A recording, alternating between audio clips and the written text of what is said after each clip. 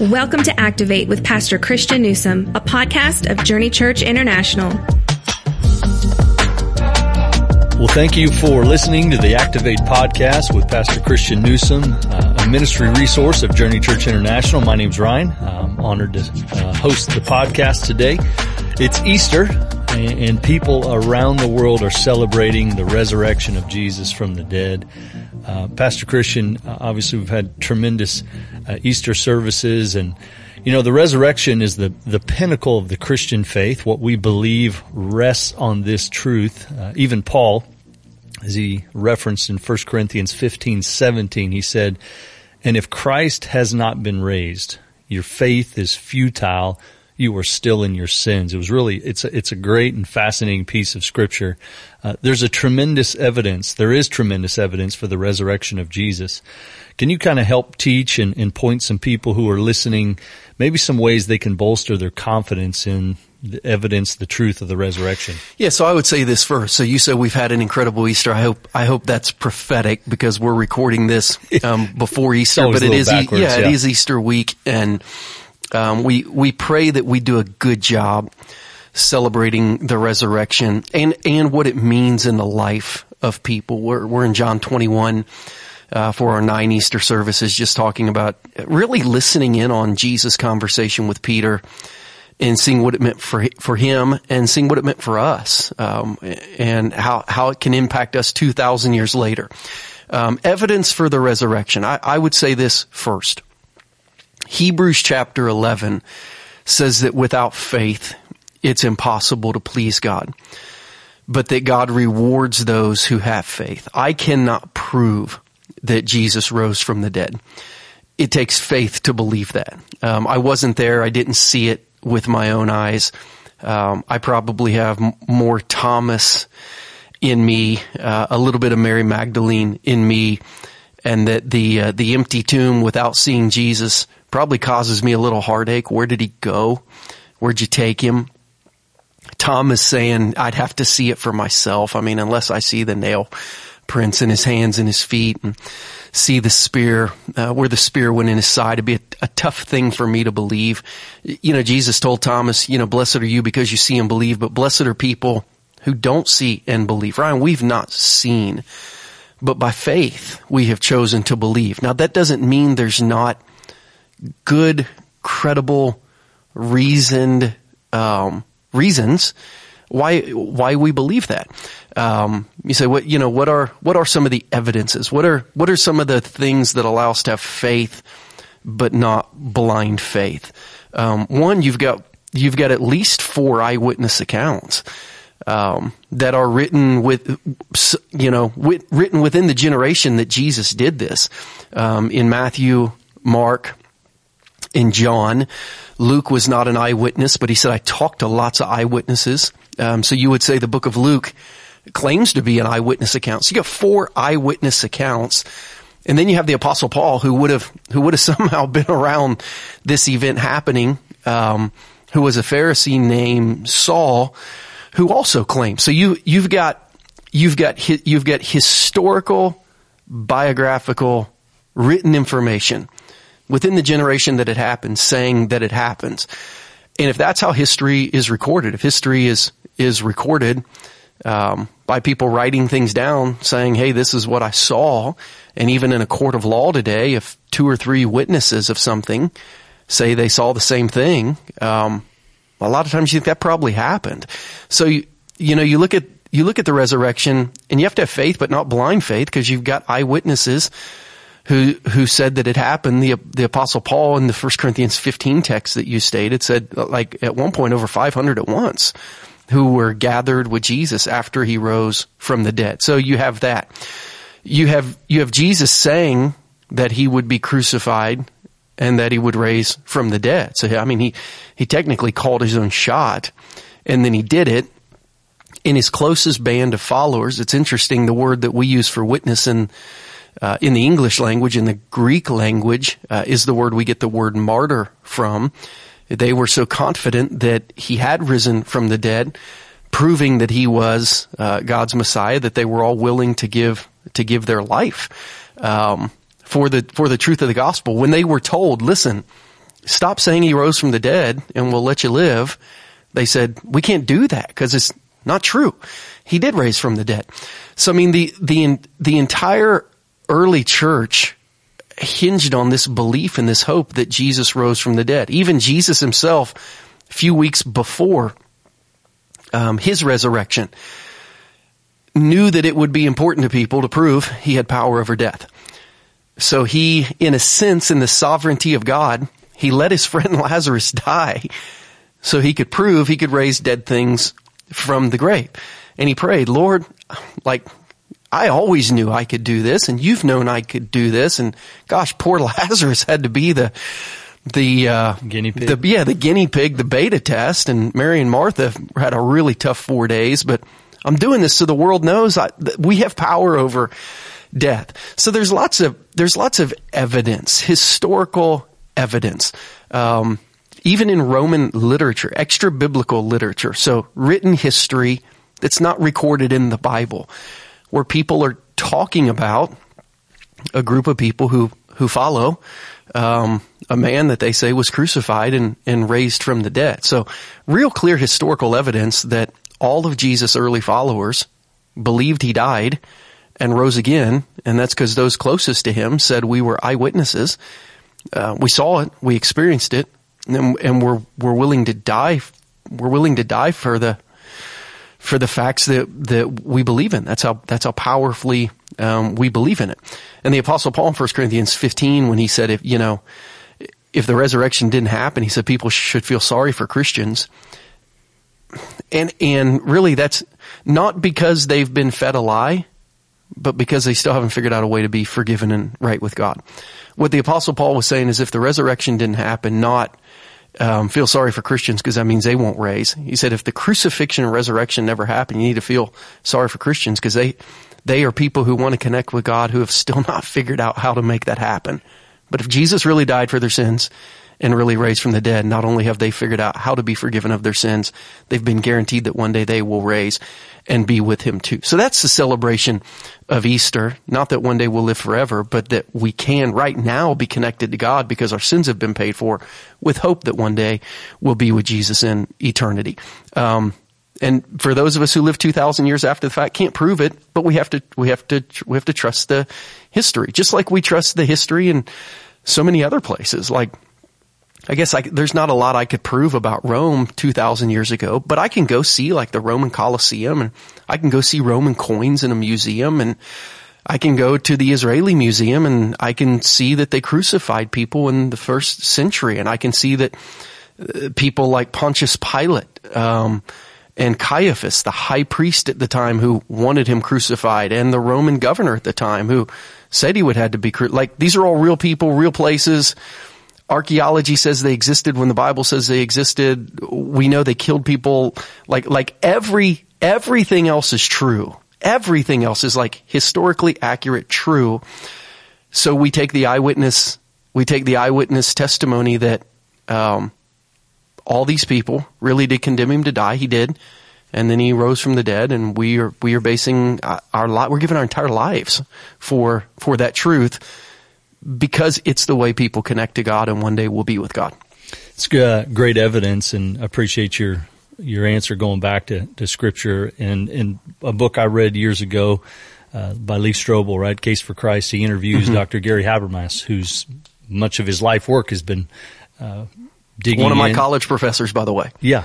Tremendous. Dr. Habermas. I mean, he is a specialist in the resurrection of Jesus Christ. So it would be a great resource if you're looking to just dig more and kind of take what Pastor Christian said and continue to go even deeper.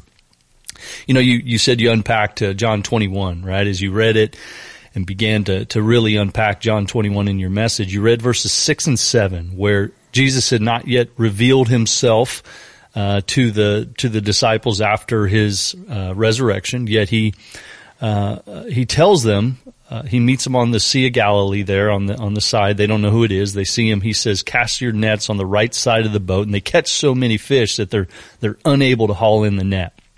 And this, of course, triggers something in their mind because of what had happened previously before he had died. This finally triggers their memory, and they realize it's the Lord. And since Peter had gone back to fishing, It was evident he had forgotten what Jesus had said. He had forgotten what Jesus had done in his ministry. Why do we in our human nature, like Peter, struggle in our faith so often? Because, man, we've forgotten what God has done for us.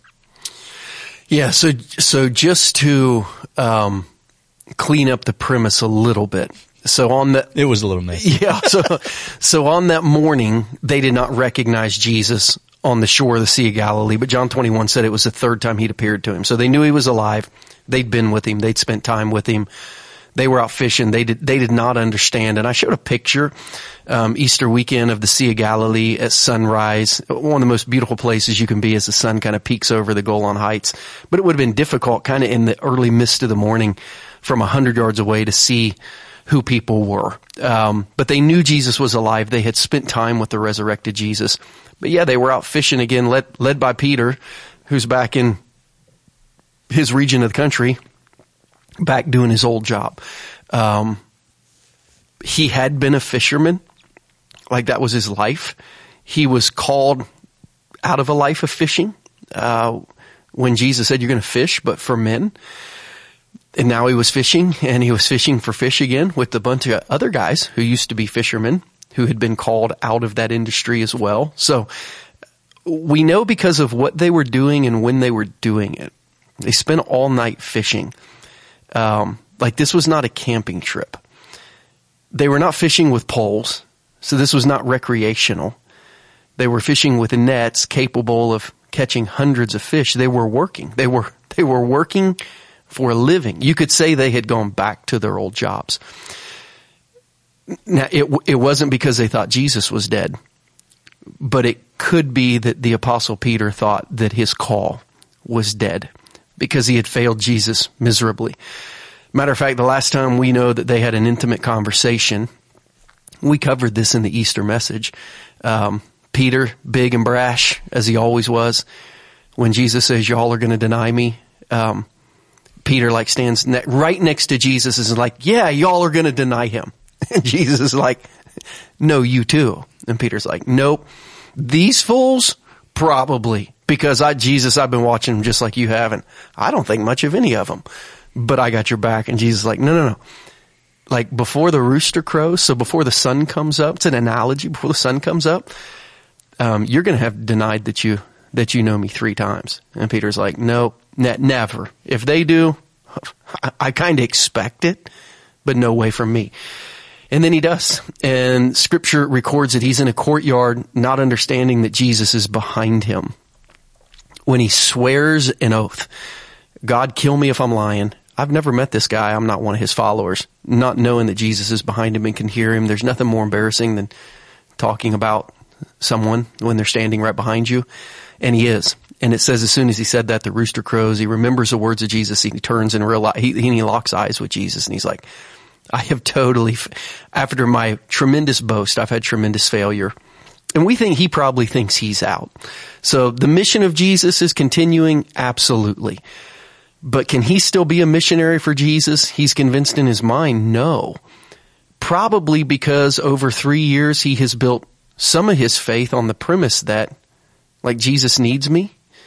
And he probably picked I'm pretty good. And again, he clearly thinks he's better than all the others. I don't know how Jesus can use them, but I think he's got a pretty good shot with me. And then he totally blows it. And he thinks incorrectly that probably because my call from Jesus is based on my obedience to Jesus, I'm out. So he goes back to work. And then Jesus calls him to the shore and says, "All right, listen, this was never really about your love for me. It was about my love for you. However, my love for you and for humanity compels me to call you again. Let's go. You are not called to catch fish. You are called to catch men and women for the sake of the gospel. So let's go again."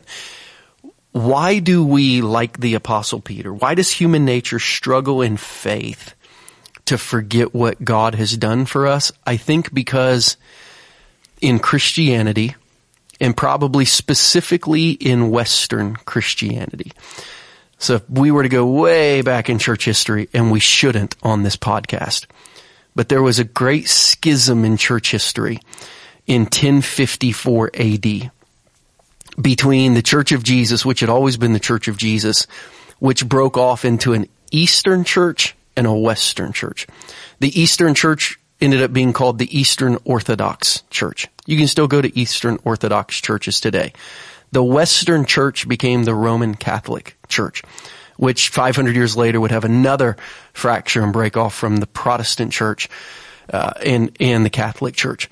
But the Western side of that church got real works oriented in what kind of you had to do to hold up your end of the bargain with Jesus. And that has spilled over now 1,000 years later into American Christianity, where we think we see our relationship with God based as a partnership.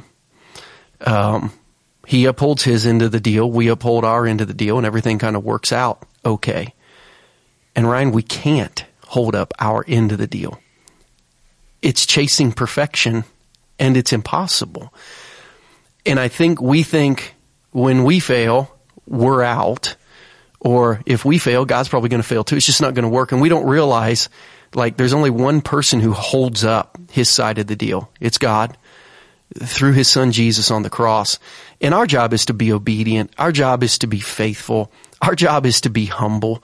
We talked about how God can use a humble person more than he can a strong person. And we said humility probably has far deeper impact and far greater impact than anything else. And I think it's because we struggle with this humility part of, my gosh, I have failed again, yet God still wants to use me, that we struggle like Jacob to limp through life. Like, we want to be a sprinter, and if we're a sprinter, we'll run for Jesus. But if we're a limper, it's like, we don't really want to limp for Jesus. But that is when we are in our most powerful ministry posture. When we limp into a situation, do our very, very best, and we remember precisely what God has done for us that we cannot do for him. And we realize that we're not partners in the gospel. We are servants of God in the gospel. And I think Peter struggled because Peter thought, I failed, so I'm out. And Jesus said, never was about your success or failure. It was about mine and my call on your life. And I think so many people in Western Christianity, it's not that they fail to remember who God is or what God did, but we are so aware of our own sin and imperfection and our own inability to hold up our end of the bargain that we just think, when I hear what Jesus is asking of me, and from experience, I know I can't do it, I either have to daily admit that I'm a failure and daily admit that I need his grace, or I'm just going to go fishing. And Peter went fishing until Jesus kind of shook his soul a little bit and said, all right, let's get back in this. And then you would hear him and all the preachers of the first century church continually talk about grace, continually talk about faith, continually talk about forgiveness, continually talk about the righteousness of Jesus, not the righteousness of self, that allows us to have this daily moment by moment walk in relationship with Jesus. And we need to be in his word to remind us of those promises. We need to be in prayer to remind us of his faithfulness. Otherwise, it is in our human nature to doubt. Yeah, just like Peter could not have gotten to where he got to. If you listen to the podcast and you hear weird noises, it's because they're walking on the roof above us as they do construction. We're going to keep talking though. Peter could not have re-engaged spiritually without a conversation with Jesus, without spending time with Jesus. And neither can we. When we fail, we got to get back in church. We got to get back in small group. We got to get back in quiet time. We got to get back in prayer, because without those intimate moments with Jesus, we never realize that we have forgiveness for sin, and we have a continued call on our life to keep running. You know, it kind of goes into our next question. The text talks about a conversation between Jesus and Peter on the shores of the Sea of Galilee. You've been talking about that. I think many people are afraid to have a conversation with Jesus because they, like Peter, think that they shouldn't even, that Jesus shouldn't even like them, let alone truly love them. You know, Peter had failed Jesus, right? Denying him. You talked about that. Can you speak to the person today who says, I've failed Jesus, so there's no way he can love me anymore? Yeah, so I would say this. Jesus' love for you was never based on you not being a failure. And I mean, like every Christian should have Romans 5:8 in the Rolodex of their mind. Like, while you were a sinner, Jesus decided he loved you. And I mean, I had a college professor. So I grew up in a faith tradition. I grew up in a faith tradition that believed you could lose your salvation. And man, it's probably, I should not even bring up this conversation on a podcast, because there's so many different directions and deep theology that goes into this conversation.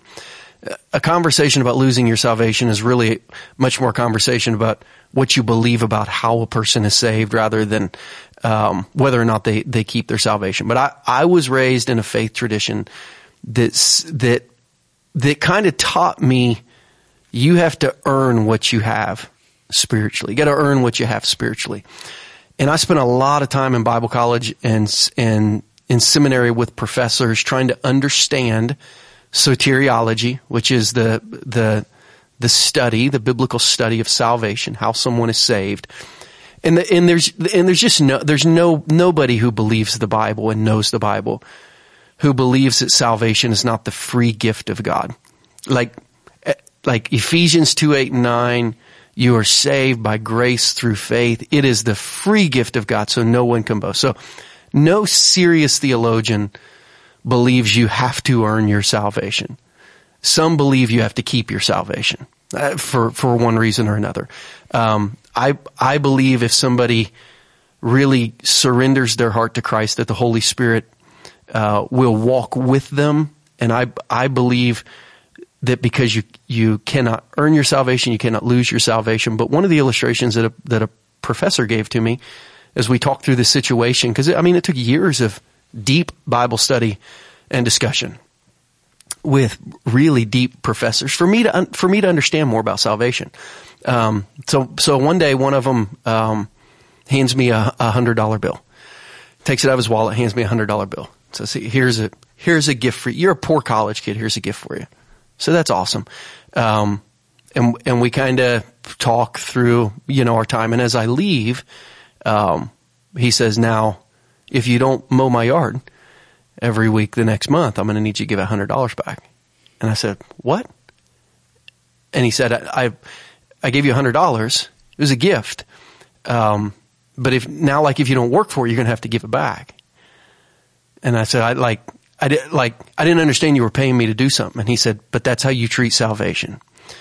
You have been, with your faith background, you've been acting like Jesus gave you a gift and then said, if you don't perform your duties, you have to give the gift back. It's either a gift or it's not a gift. Now, if you want to, because of the way I've gifted you, as a response to that, but not a responsibility, as a response to that, if you're more aware of me now and you love me and you want to help me and you want to live more for me than just for yourself, hey, that's great. But the money's yours, keep it. But basically what he was saying is, you don't have to work for a gift. And if you have to work for it, it's not a gift. And salvation is a free gift from God.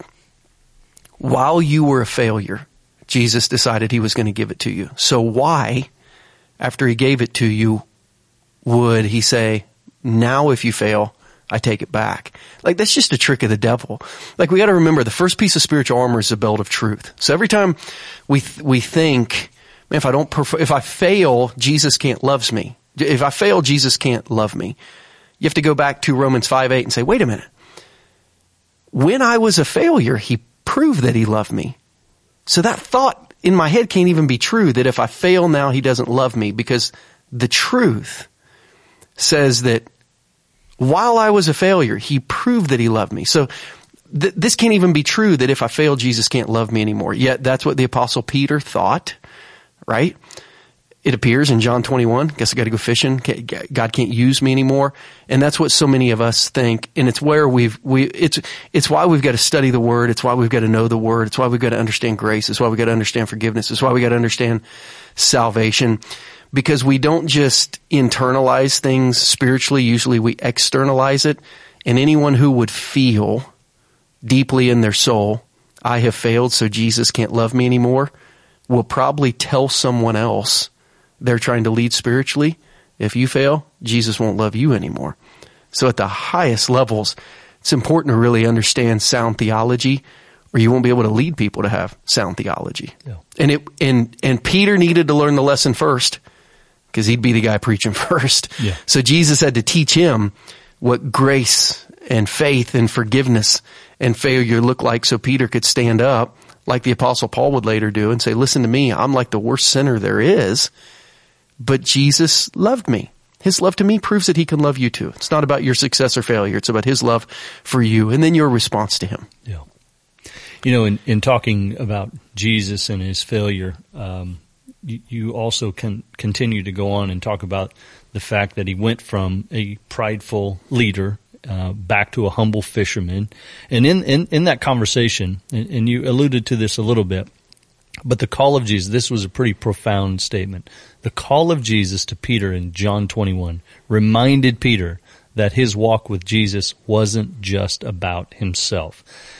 In order for Jesus to use each of us, you know, everyone listening to this podcast to serve him, will you explain why this needs to be the posture of a true servant? Yes, it's interesting. You know, Peter got away from God, and Jesus' call to Peter wasn't, hey, just read your Bible again, wasn't just pray again. Like he said twice to Peter, follow me, follow me. But he said, following me will look like this: feed my lambs, take care of my sheep, feed my sheep. Part of following me is feeding others. Part of following me is caring for others. Part of following me is serving others. So I think, and I pointed this out very specifically because we've just come through a year of COVID. There's a lot of people who think following Jesus is just staying tuned in. And if you feed your soul, you're following Jesus.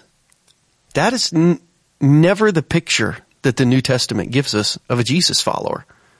That like you just feed your soul. Jesus was on a mission, and he has called his people on a mission to feed and care for, take care of, and to be aware of one another. And in a year of some people feeding their souls more than they've ever fed their souls, because not only do they watch our church online, they watch every church online. They listen to this podcast and 20 other podcasts. We've got a lot of people who are getting fat spiritually because they're feeding their soul, but they're not working out spiritually by serving and loving others. And the mission of Jesus is not listening to a message, sitting in the seats or sitting on your couch. The mission of Jesus is not listening to sermons. The mission of Jesus is not worshiping. The mission of Jesus is loving and serving and reaching other people. And how we close this message, I know you're going to ask this question, was that, like there's three invitations in this conversation with Peter for people who are going to be at our church at Easter. There's come to Jesus if you don't know him. There's come back to Jesus if, like Peter, you used to walk with him every day, and for one reason or another, you've gone fishing. And then there's like, come on, like if you are a follower of Jesus, get on mission. It's not just about knowing the material and listening to the message. Feed the lambs, take care of the sheep, feed the sheep. Lambs, by the way, feed my lambs. Lambs were young sheep. Like that is get engaged in someone's life and help lead them spiritually. Take care of my sheep. Sheep were adult. Serve one another as adults spiritually. And then feed my sheep is get to a place where you can feed the adults, like where you can feed the mature. Like if you're a follower of Jesus, you can take care of a young follower of Jesus, or you can serve other followers of Jesus, or you can grow enough to lead followers of Jesus. But the mission of Jesus is always movement regarding God and love God and others, love God and others, love God and others. This COVID year has allowed us to live in a posture of love God, love God, love God, love God, love God, stay away from others. Okay, but this season's coming to an end. And it's not going to be enough to just now go back to church. No, go back on mission. Come back. Come on. Like, come on. Start serving at church, start serving in the community, start going on mission trips again. Come back. And if you've done those things, come on. Feed the lambs, take care of the sheep, feed the sheep. The mission of Jesus is always about God and others. And it's time when it's safe for you and the people you interact with, it's time to come on again. Because we got a world that needs the hands and feet of Jesus, not just people who know about Jesus. Pastor Christian, thanks for a really practical and moving Easter message, right? You spoke to the person coming who doesn't think God or church is for them because they failed. They came with a family member, and we hope they're going to understand the restoration, the salvation that Jesus can bring. And like you said, so many who've been feeding from the outside, we're lovingly saying, come on back. And then, what a great challenge. Come on, we're on mission. If you're driving by, you see the building that God's allowed us to begin to build, which will be done sometime in the next 6 months. And man, there's a lot of ministry to have happen. And so, come on. Thank you for listening to the podcast today. I want to encourage you, join us next week in one of our 5 in-person services, either at our main campus, 8, 9:30, or 11. Or at Summit Christian Academy, 9:30 or 11. So 5 opportunities for you to come and, either come back or come on and be a part of serving there. Yep, let's go. Come on, together. Let's go do it together. Yeah, that's right. So thanks for joining us on the podcast today, wherever you're listening from. I'd love to hear from you. You can email us at activate@takethejourney.cc. Otherwise, as always, we really look forward to catching you next time on the Activate podcast, where we challenge you to build a faith that is active. Thank you for joining us for this episode of Activate. We would love for you to join us in person for one of our weekly worship experiences. You can find out more information about JCI on our website at takethejourney.cc. Help us get the word out about this resource. You can do so by subscribing, reviewing, and sharing this episode on your favorite social media platform. Thanks again for listening, and we'll catch you next time on the Activate podcast.